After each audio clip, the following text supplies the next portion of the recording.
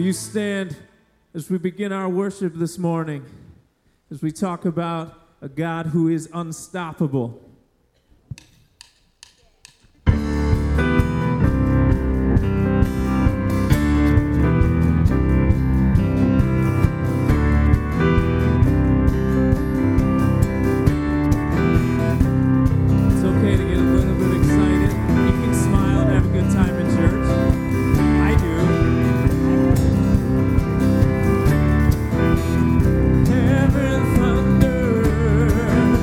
World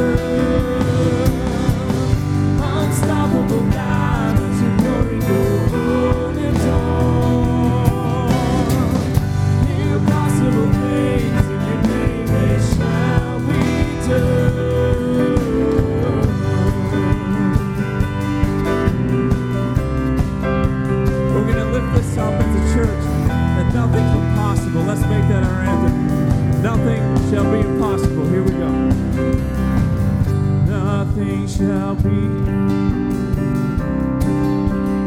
Reigns unstoppable, we'll shout your praise forevermore. Jesus, our God. Come on, church.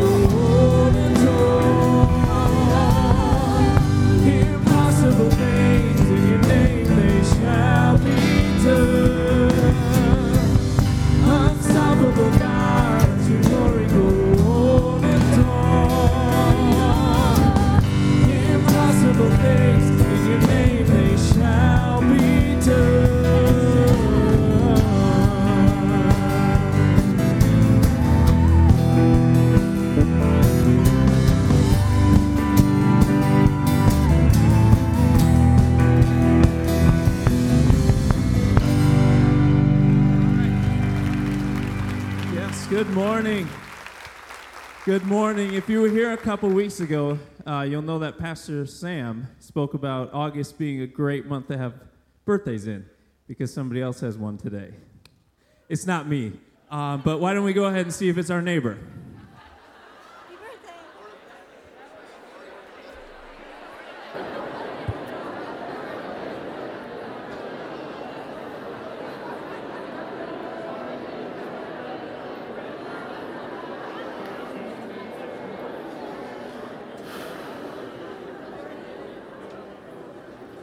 Good morning.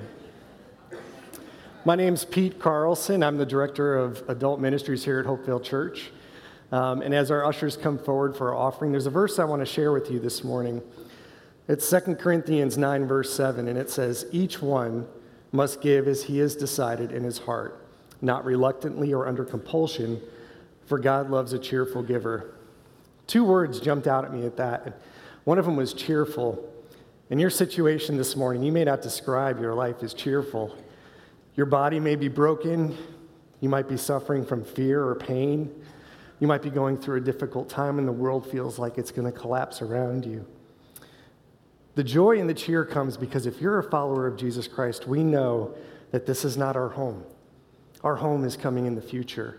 Our home is coming when Jesus comes and he wipes away those tears and we get that perfect body with no more broken ankles, no more of that kind of thing. The next word that jumped out to me is the give. And we give here at Hopevale because we want to share that hope, that cheerfulness with others in the world, with others in our town, with others here in our community. And we give so that we can meet here on Sundays and encourage one another all the more as we see that day approaching. Let's pray. Dear Heavenly Father, we thank you that you've revealed yourself to us, that you've brought in a hope and a joy in our life that despite our circumstances, we know that you're there for us, that you're with us, that you give us a joy and a peace that surpasses all understanding. We thank you for that, Lord, and we ask that you would bless these gifts, that you would use them so that others might have the same hope that we have here today. We ask this in Jesus' name. Amen.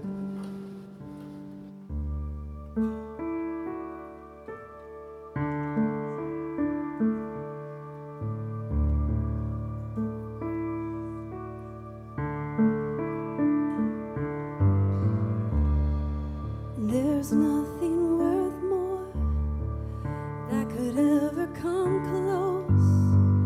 Nothing can compare. You're our living hope.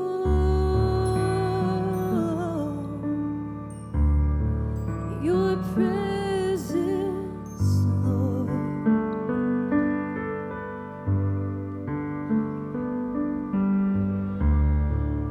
I've tasted and seen the sweetest of loves, where my heart becomes free and my shame is undone.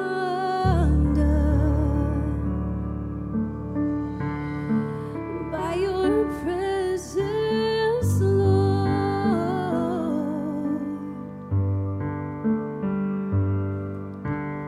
Holy Spirit, you are welcomed here. Come flood this place and fill the atmosphere. Your glory, God, is what our hearts long for, to be overcome by your presence, Lord.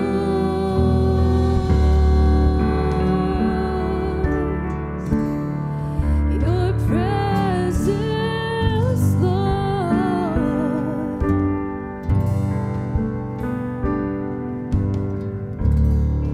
There's nothing worth more that will ever come close. Nothing can compare to this moment. Our living hope. Yes, you are. Your presence, Lord.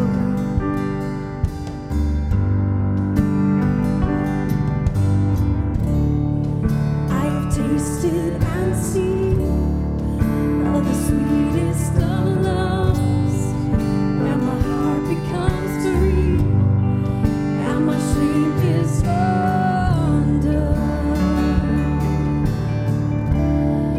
By your presence, Lord.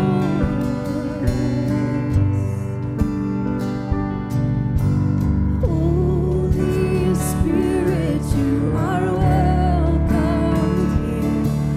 Come flood this place and fill the atmosphere. Your glory, God, is what our hearts long for, to be overcome by your presence, Lord.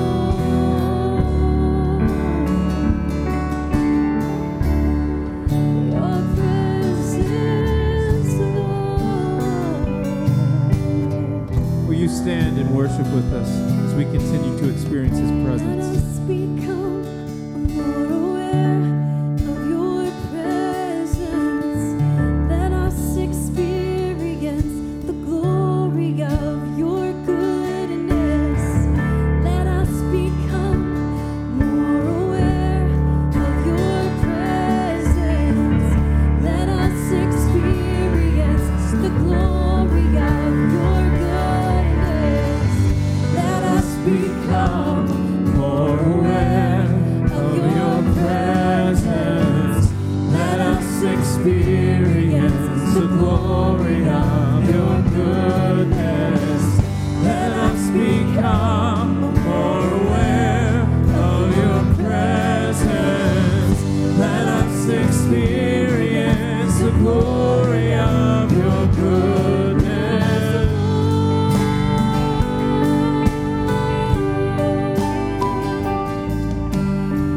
Holy Spirit, you are welcomed here. Come flood this place and fill the atmosphere. Your glory, God, is what our hearts long for, to be overcome by your presence, Lord.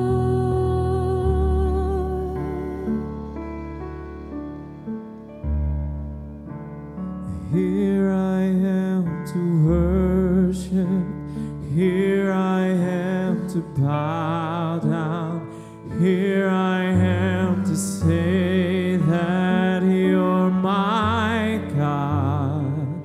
You're altogether lovely, altogether worthy, altogether wonderful to me. light of the world, you stepped out into darkness. Open my eyes, let me see this beauty that made this heart adore you. Hope of a life spent with you. Oh, here I am to worship. Here I am to bow down. Here I am to say that you're my God. You're altogether lovely, altogether worthy, altogether wonderful to me.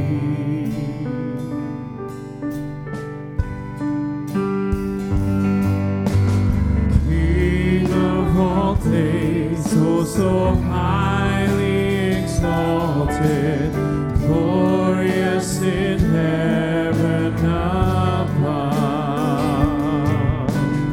Humbly you came to the earth you created, all for love's sake we came for. Here I am to worship, here I am to bow down, here I am to say that you're my God. You're altogether lovely, altogether worthy, altogether wonderful to me. I'll never know how much it costs to see my sin upon that cross. I'll never know how much it costs to see my sin upon that cross. Yeah, I'll never know how much it costs to see my sin upon that cross. Yeah, I'll never know how much it costs to see my sin upon that cross. Here I am to worship, here I am to bow down, here I am to say that you're my God. You're altogether lovely, altogether worthy, altogether wonderful. Oh, here I am to worship. To bow down, here I am. Oh, you're my God. You're altogether lovely, altogether worthy, altogether wonderful to me. Church, let's sit in front of him for a moment. And let's press into his presence just a little bit. Let him wash over you, let him flood. And as you look up, just say, here I am, Lord. Here I am to worship.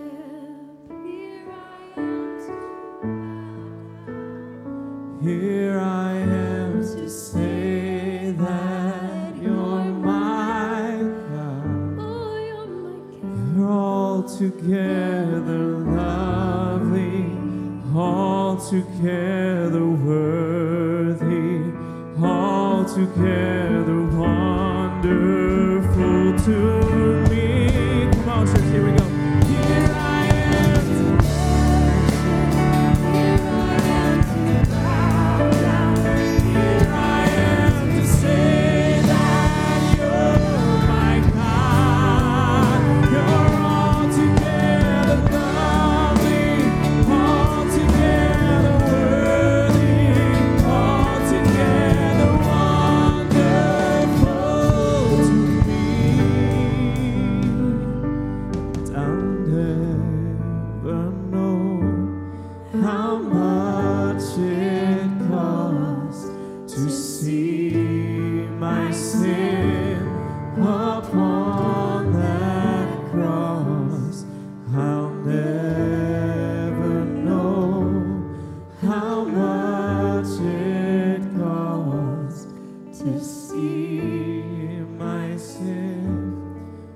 upon that cross.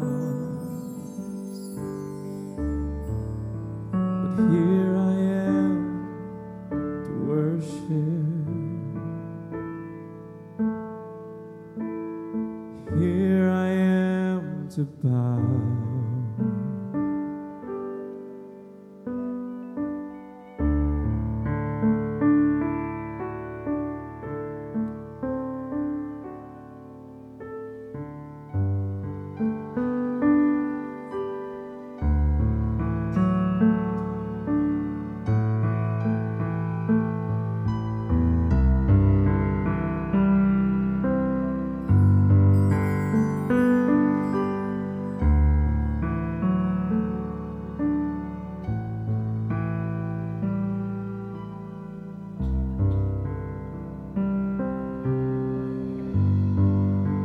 The moon and stars, they wept.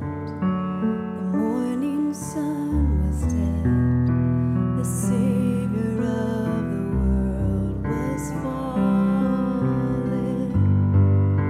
His body on the cross, His blood poured out for us.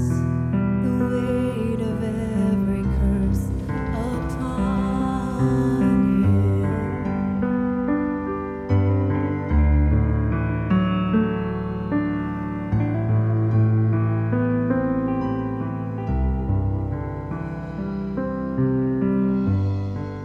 One final breath He gave,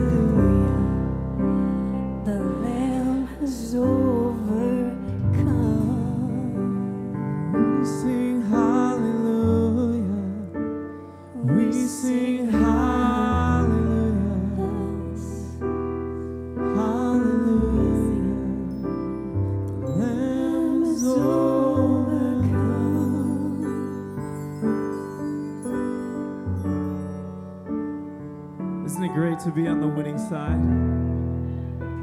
Yes.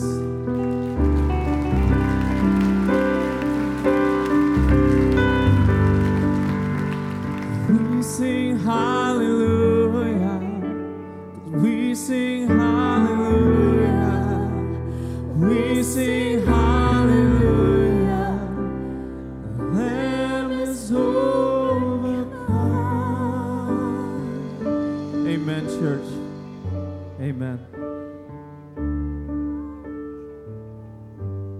It's great to live in that truth. That our Lamb, our God, that bled and died for us, overcame death. The stone was rolled away. Thank you for your Son, Lord. Thank you. Amen.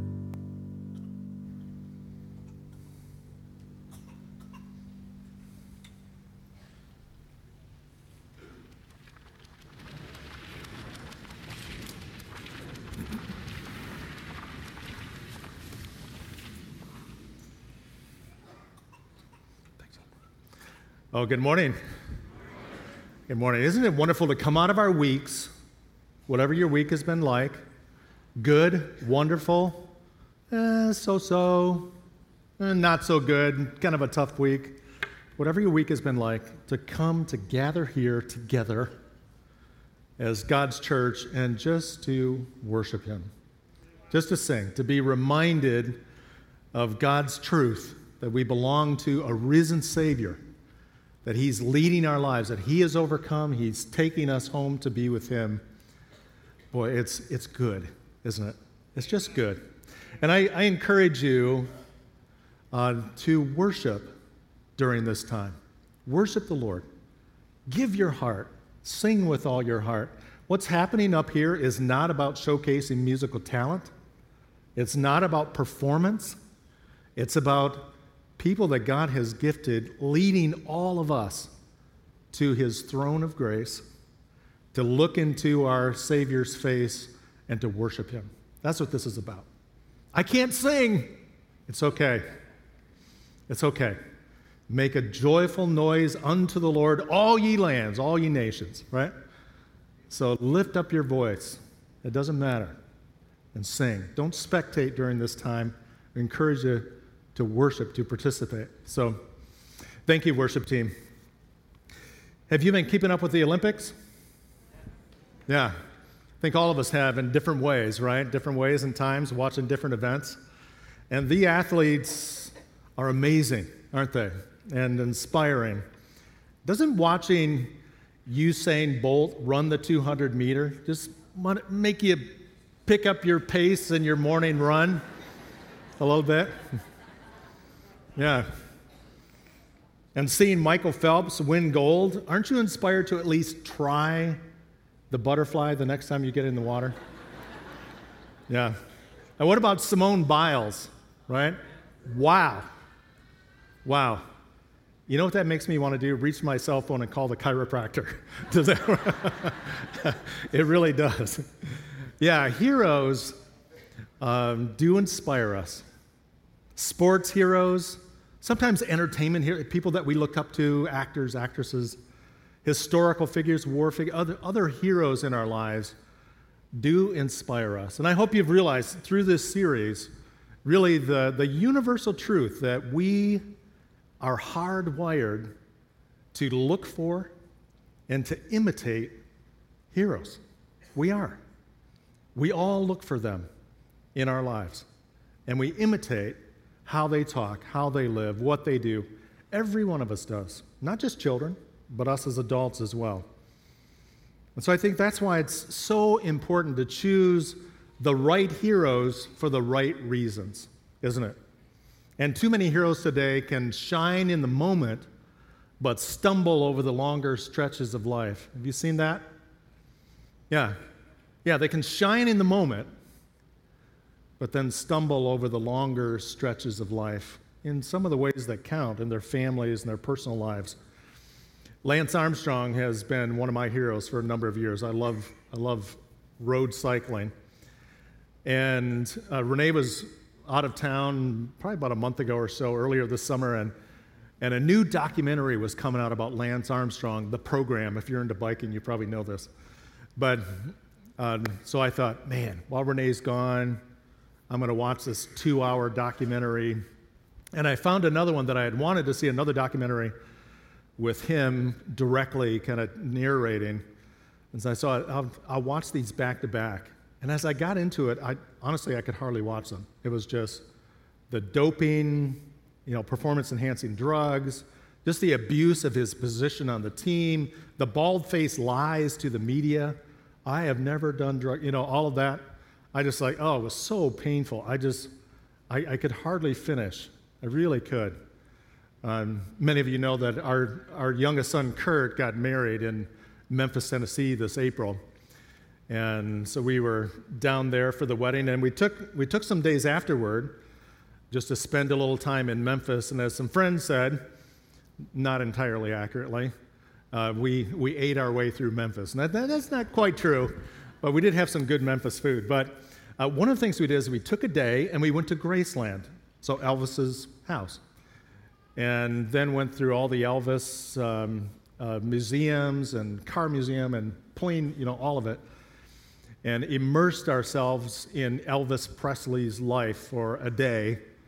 And again, man, it just kind of struck me. On the way back, I picked up a biography of Elvis. I thought, I've never really read a good biography of him, so we picked one up and went through it, and an amazing talent. Whether you like Elvis's music, you have to admit, an amazing talent, really. And he hit the music industry at just the right time. All of that came together for him. And yet, what a sad ending to his life.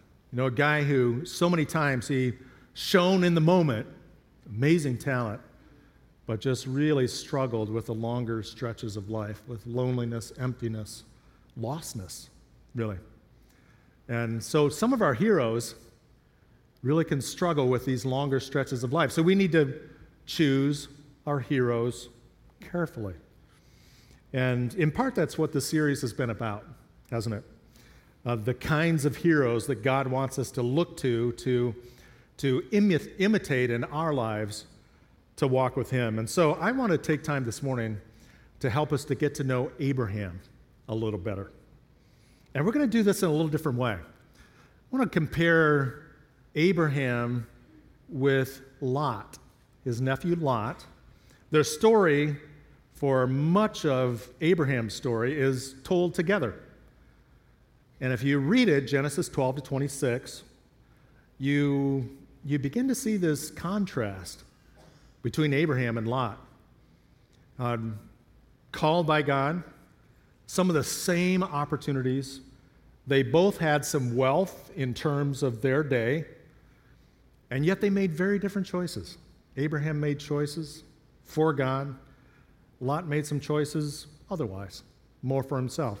And you see this contrast play out that highlights Abraham's life and Abraham as a hero. And I want us to look at that because, we can often see what a hero really is by considering what a hero is not. You notice that? We can see in people's lives around us, well, that's not it.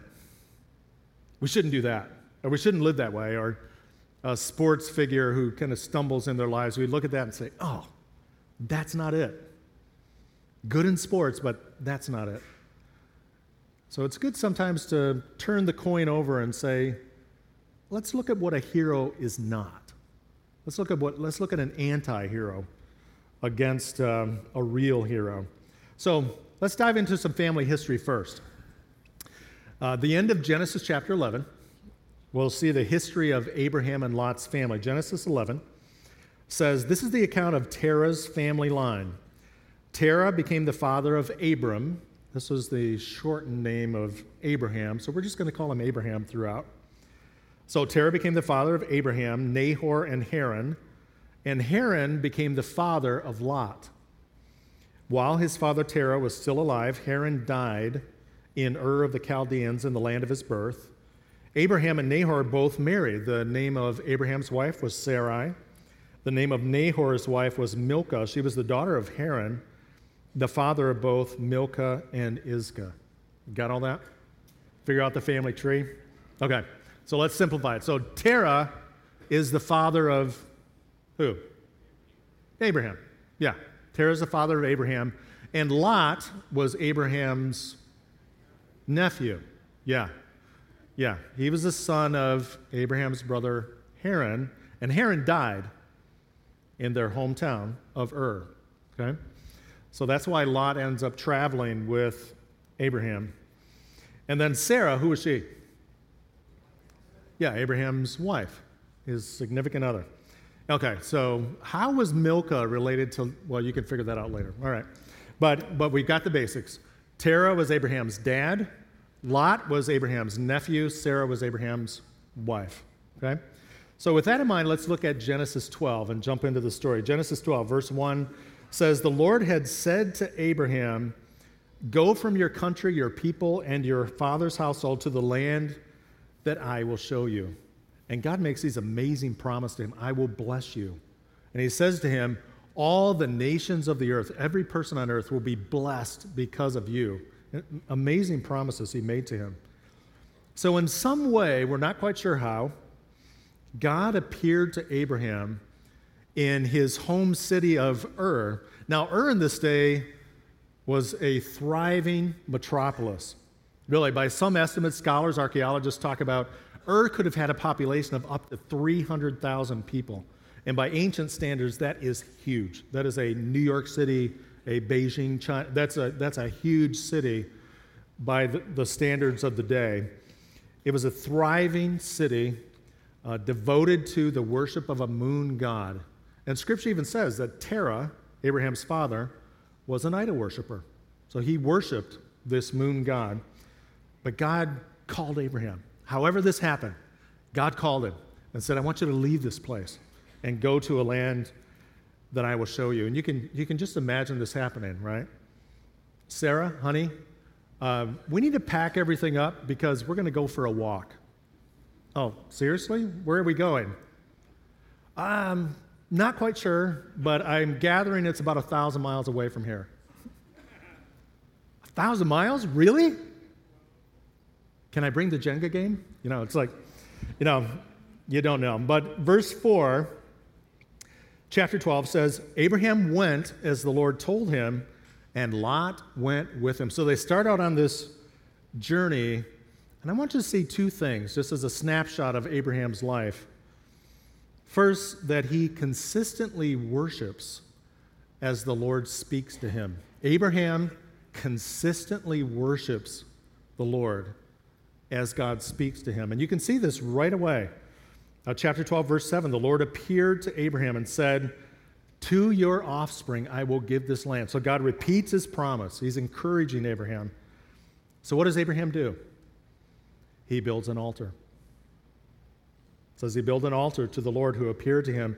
Now this is a personal altar. It was kind of a simple thing made with field stones, and Abraham would have sacrificed an animal on the altar, and there he would have prayed to the Lord, called to the Lord, and talked about God's call on his life, God's promises to him. He's talking with God about his life. He's worshiping. That's what he was doing. And let's go on. Verse 8, "And from there Abraham went on toward the hills east of Bethel, and he pitched his tent with Bethel on the west and Ai on the east, and there he does this again. He built an altar to the Lord and called on the name of the Lord." And after going down to Egypt, as you read on in this chapter, Abraham goes to Egypt for a little while, and there he just kind of messes things up. He kind of loses his way as a God follower. He lies about his wife.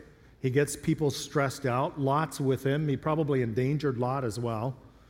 He leaves Egypt, and he comes back to the altar that he had built in Bethel, and there he worships God. And no doubt when he comes back to that altar, he's confessing. He's like, "Lord, I messed it up. I was wrong, and I made a mess in Egypt, lying about my wife and all of this stuff." And so he consistently worshiping the Lord. A little bit later, we read in Abraham's life that he He traveled toward Hebron and stayed by the trees of Mamre. And that, as you read Genesis 12 to 25, you see that that's kind of home base for Abraham, that area of Hebron. And there he built an altar to the Lord. It's like wherever he goes and travels, he builds an altar. And whatever his circumstances, like in Egypt where he's struggling spiritually, messes up, he comes back to the altar. You know, I was talking with someone yesterday. We had a work day around Hopevale, South Campus, North Campus.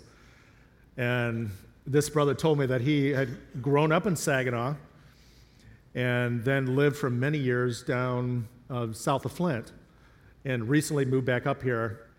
And he just made the comment, just in passing, and said, we moved back up here in 2004 and found Hopevale, and we've been coming ever since. I thought, how cool. How cool. Just no matter where you move, no matter where God takes you, find a place to worship. Connect with the Lord. And you see that with Abraham. He consistently worshiped God as the Lord spoke to him.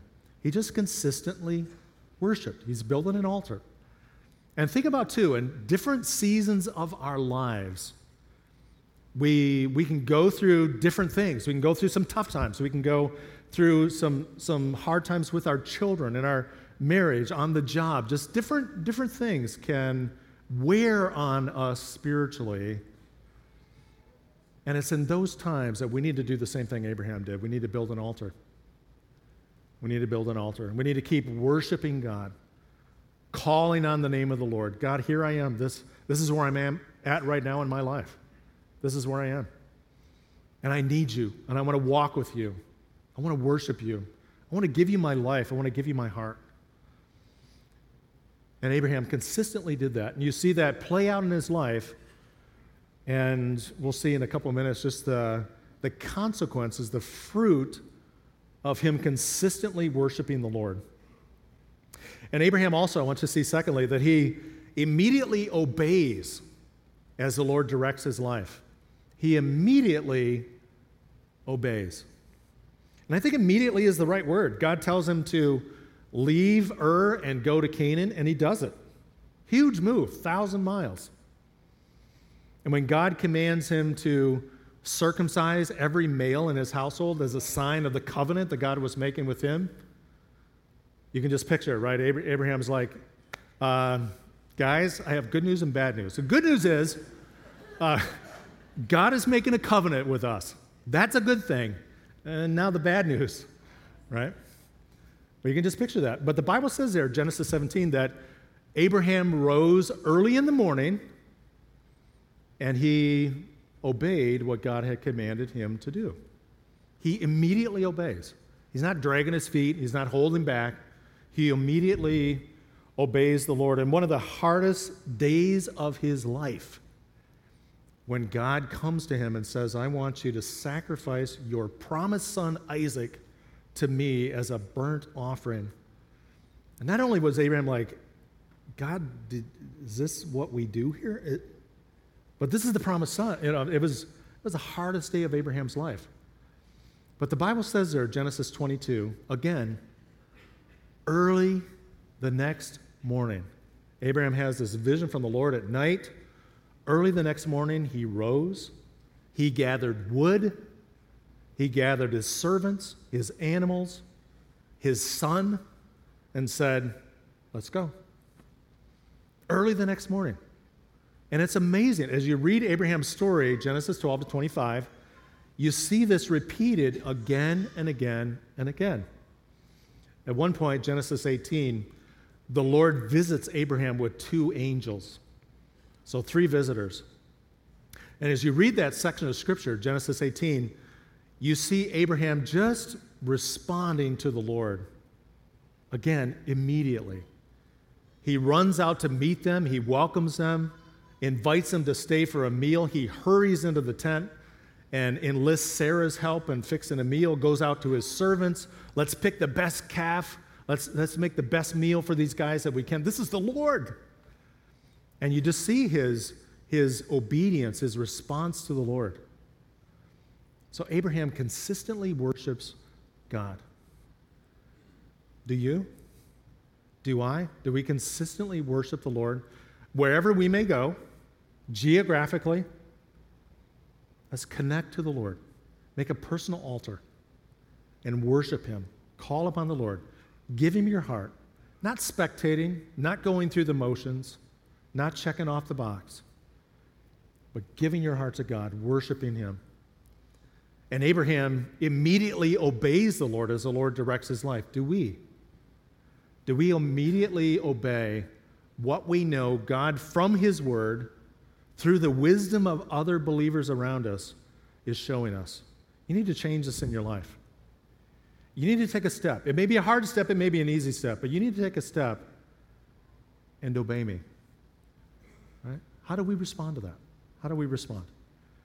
And you see in Abraham's life that he consistently worships, he immediately obeys, and God blesses his life. But what about Lot? Remember, Lot was Abraham's nephew, right? A little younger guy, his father had died, and so he's traveling with his older uncle, Abraham. And Lot had some of the same opportunities. He has flocks and herds. He's fairly wealthy as well. He's in Canaan. He sees what God is doing with Abraham. But his story is quite different. Where Abraham consistently worshiped God, immediately obeyed the Lord, Lot seems to live more for himself, and he definitely reluctantly obeyed the Lord. So Abraham and Lot, they grow rich in flocks and herds of animals. And it got to the point that their herdsmen were competing for pasture. And Abraham even kind of hints at there's some tension between him and Lot over this. And so Abraham very wisely and very humbly says, hey, Lot, we've got to work this out. We've got to talk about this. So Genesis 13, verse 8 reads, so Abraham said to Lot, let's not have any quarreling between you and me, between your herders and mine, because we're close relatives. Is not the whole land before you? Let's part company. If you go to the left, I'll go to the right. If you go to the right, I'll go to the left. So you just see, even with Abraham, you see the wisdom, the humility that he brings to this situation. In Abraham's culture at this time, he's the elder. He's the head of the family. He really had the right to say, Lot, I want you to go there, and I'm going to stay here, and that's how we're going to settle this. And in Abraham's culture, that was the norm. That's how this would play out. Elders were honored. They were obeyed without question in Abraham's Middle Eastern culture.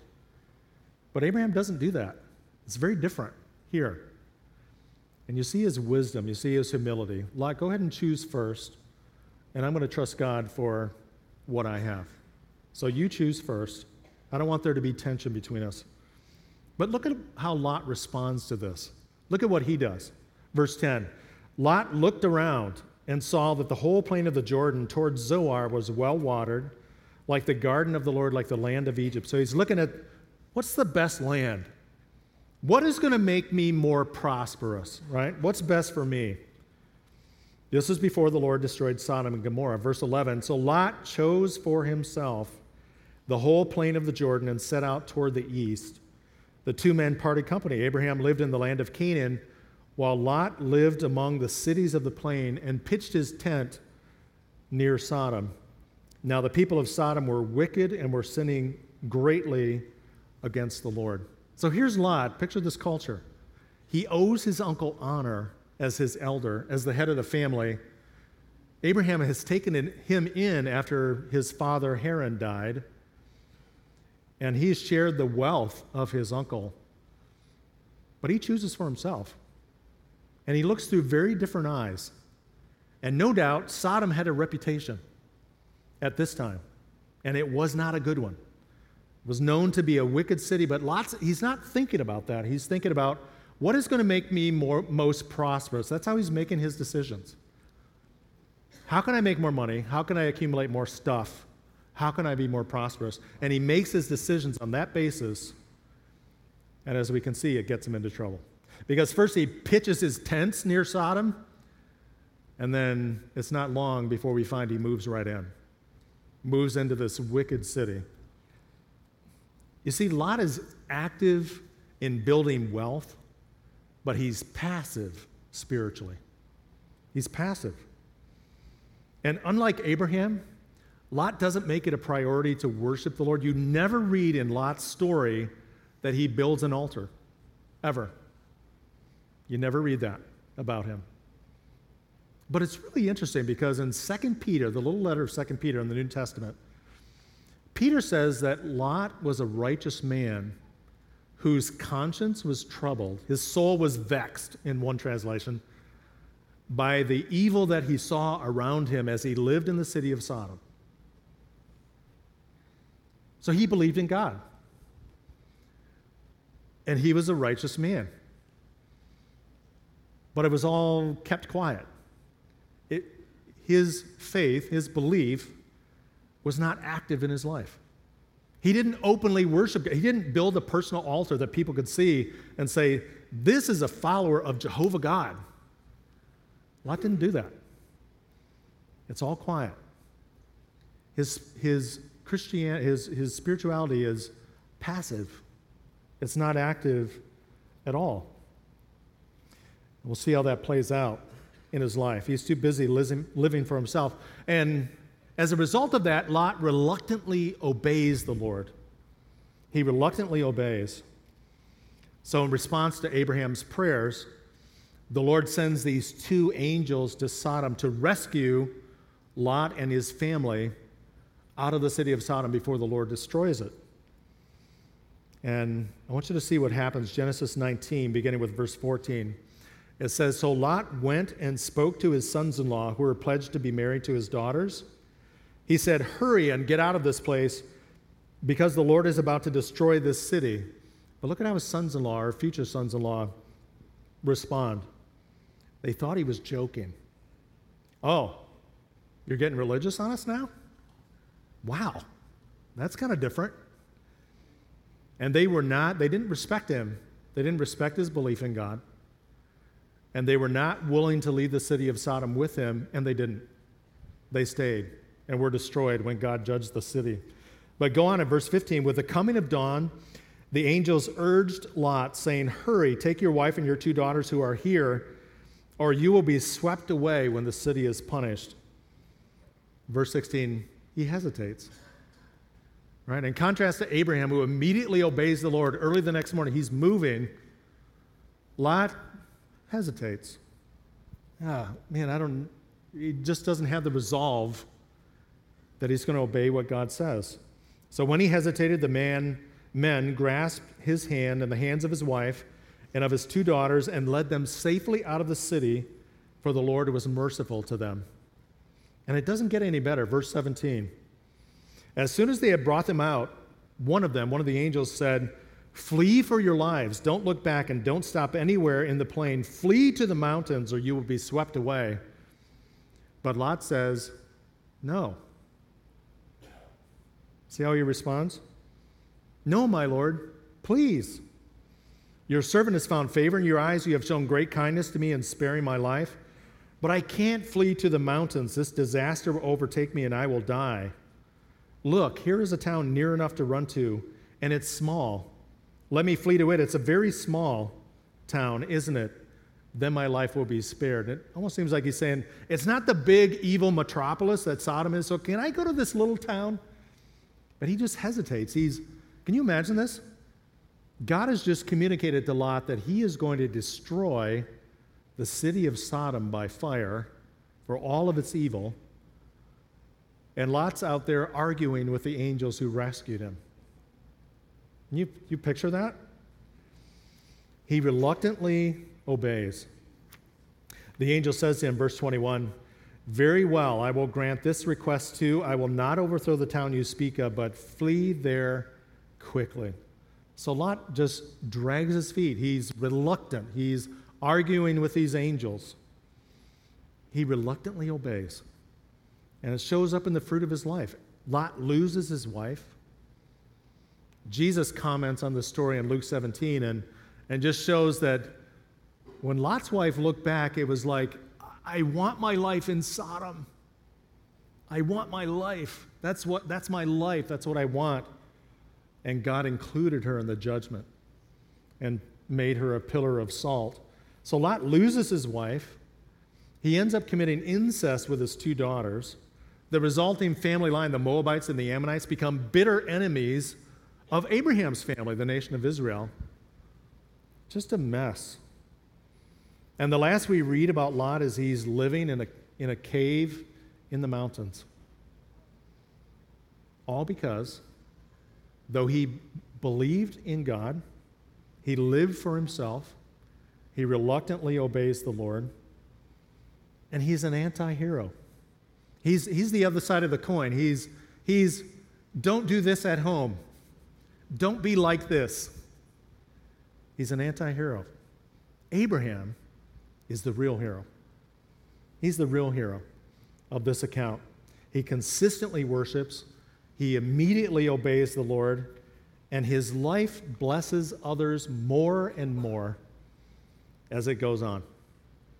The Canaanite people that lived around Abraham called him a great prince. They did business with him. They trusted him to lead them into battle. That's how honored and respected Abraham became, even among the people of Canaan who probably did not believe in God. He's a great prince. He goes on, he becomes the father of many nations, the father of the Jewish nation, the father of Israel. Abraham is an ancestor of Jesus. Isn't that amazing? And did you know the New Testament says that if you are a believer in Jesus Christ, that you're a child of Abraham too? You're related to him by faith. Do you realize that? Abraham is a towering figure in the Bible and in history. Why? Because he consistently worshiped God wherever he traveled, whatever circumstances of life or season of life he was in, tough times, easy times, confusing times, he turns back to the Lord and he worships God and calls upon him. And when God directs his life, he responds. He obeys. Not always perfectly. As we know, Abraham had his downsides. But overall, he immediately obeys the Lord. He responds to him. He's the hero. And I think most telling is that in the Bible, in the Old Testament and the New Testament, the book of James, God calls Abraham his friend. It's an amazing thing. Abraham, my friend. Wow. That's amazing. Abraham didn't have just this belief that was passive in his life like Lot, and didn't show up, and he lived and looked at the world through worldly lenses like Lot did. But Abraham's faith is active. His obedience is real. His worship is all of him. It's his heart that he's given to the Lord. He's not playing at it. He's given his heart to the Lord, and God calls him his friend. And as a result of his walk with God, as a result of his obedience to the Lord, Abraham has blessed every one of us. He's blessed us all. So 3 final thoughts as I close. First, be careful to choose the right heroes for the right reasons. I hope you've seen in this series that God has given us a lot of heroes in Scripture, people that we can get to know more and that we can imitate their lives, follow what they did, and God will bless our lives as well. Real heroes are those who know their God and live like it. Right? We can get swept up in our culture, and the beautiful people, the talented people, the most athletic people, they can get a lot of our attention, right? We all can do that. I can do that. But the truth is, the real heroes are people who know God and live like it. Those are the real heroes that God consistently points to. So be careful to choose the right heroes for the right reasons. And secondly, often the real heroes are faithful followers of Christ around you. Be like them. You know, there are people around us. There are people around me in my life that I thank God for because they're faithful followers of Jesus. And we can look at them and say, when I grow up, that's what I want to be like. As I keep growing in the Lord, that's what I want to be like. I want to have those qualities of my life. Have you met Don Mast?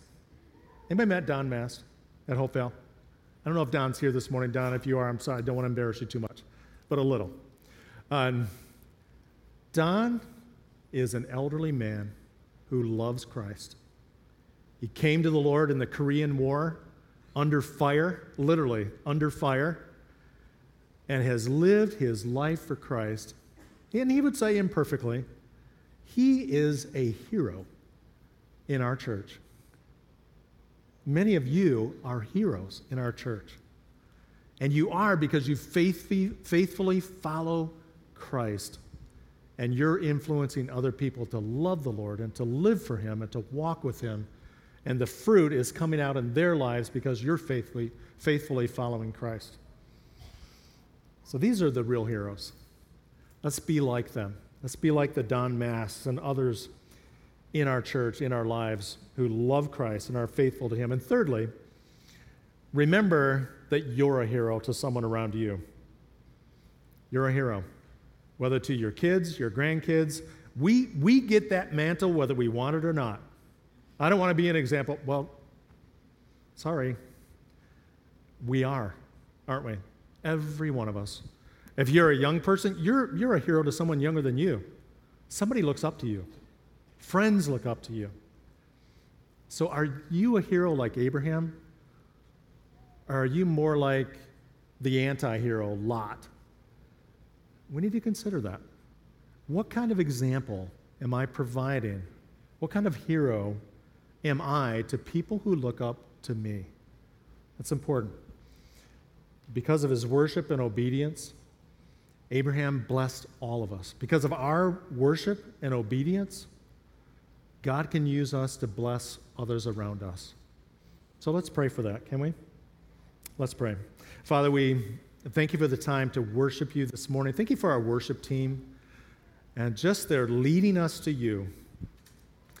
And Lord, I pray that you will help us to be consistent worshipers of you. Help us, Lord, whatever season of life we are, tough times, easy times, older times, younger times, to build our own personal altars, to worship you, to call upon your name, to give our hearts to you. And then, Lord, as you direct us, as you guide us through your word, through the wisdom of other believers, I pray that you'll help us to respond, help us to immediately obey you, to walk with you. And use us, Lord, like you used Abraham, to be a blessing to others around us, we pray. In Jesus' name, amen. Will you stand?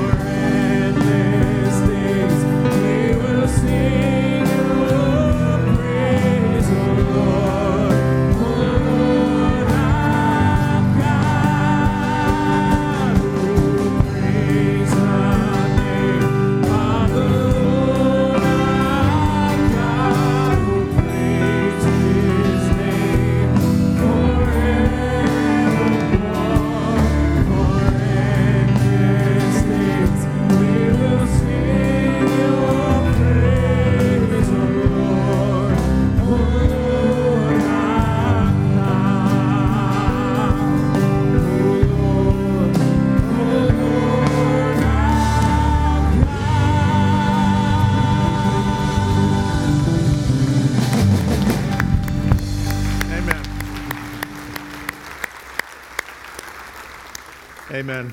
Let's go this week praising the name of the Lord our God, worshiping Him, obeying Him, so that God can use each of us to be a blessing to those around us. God bless you.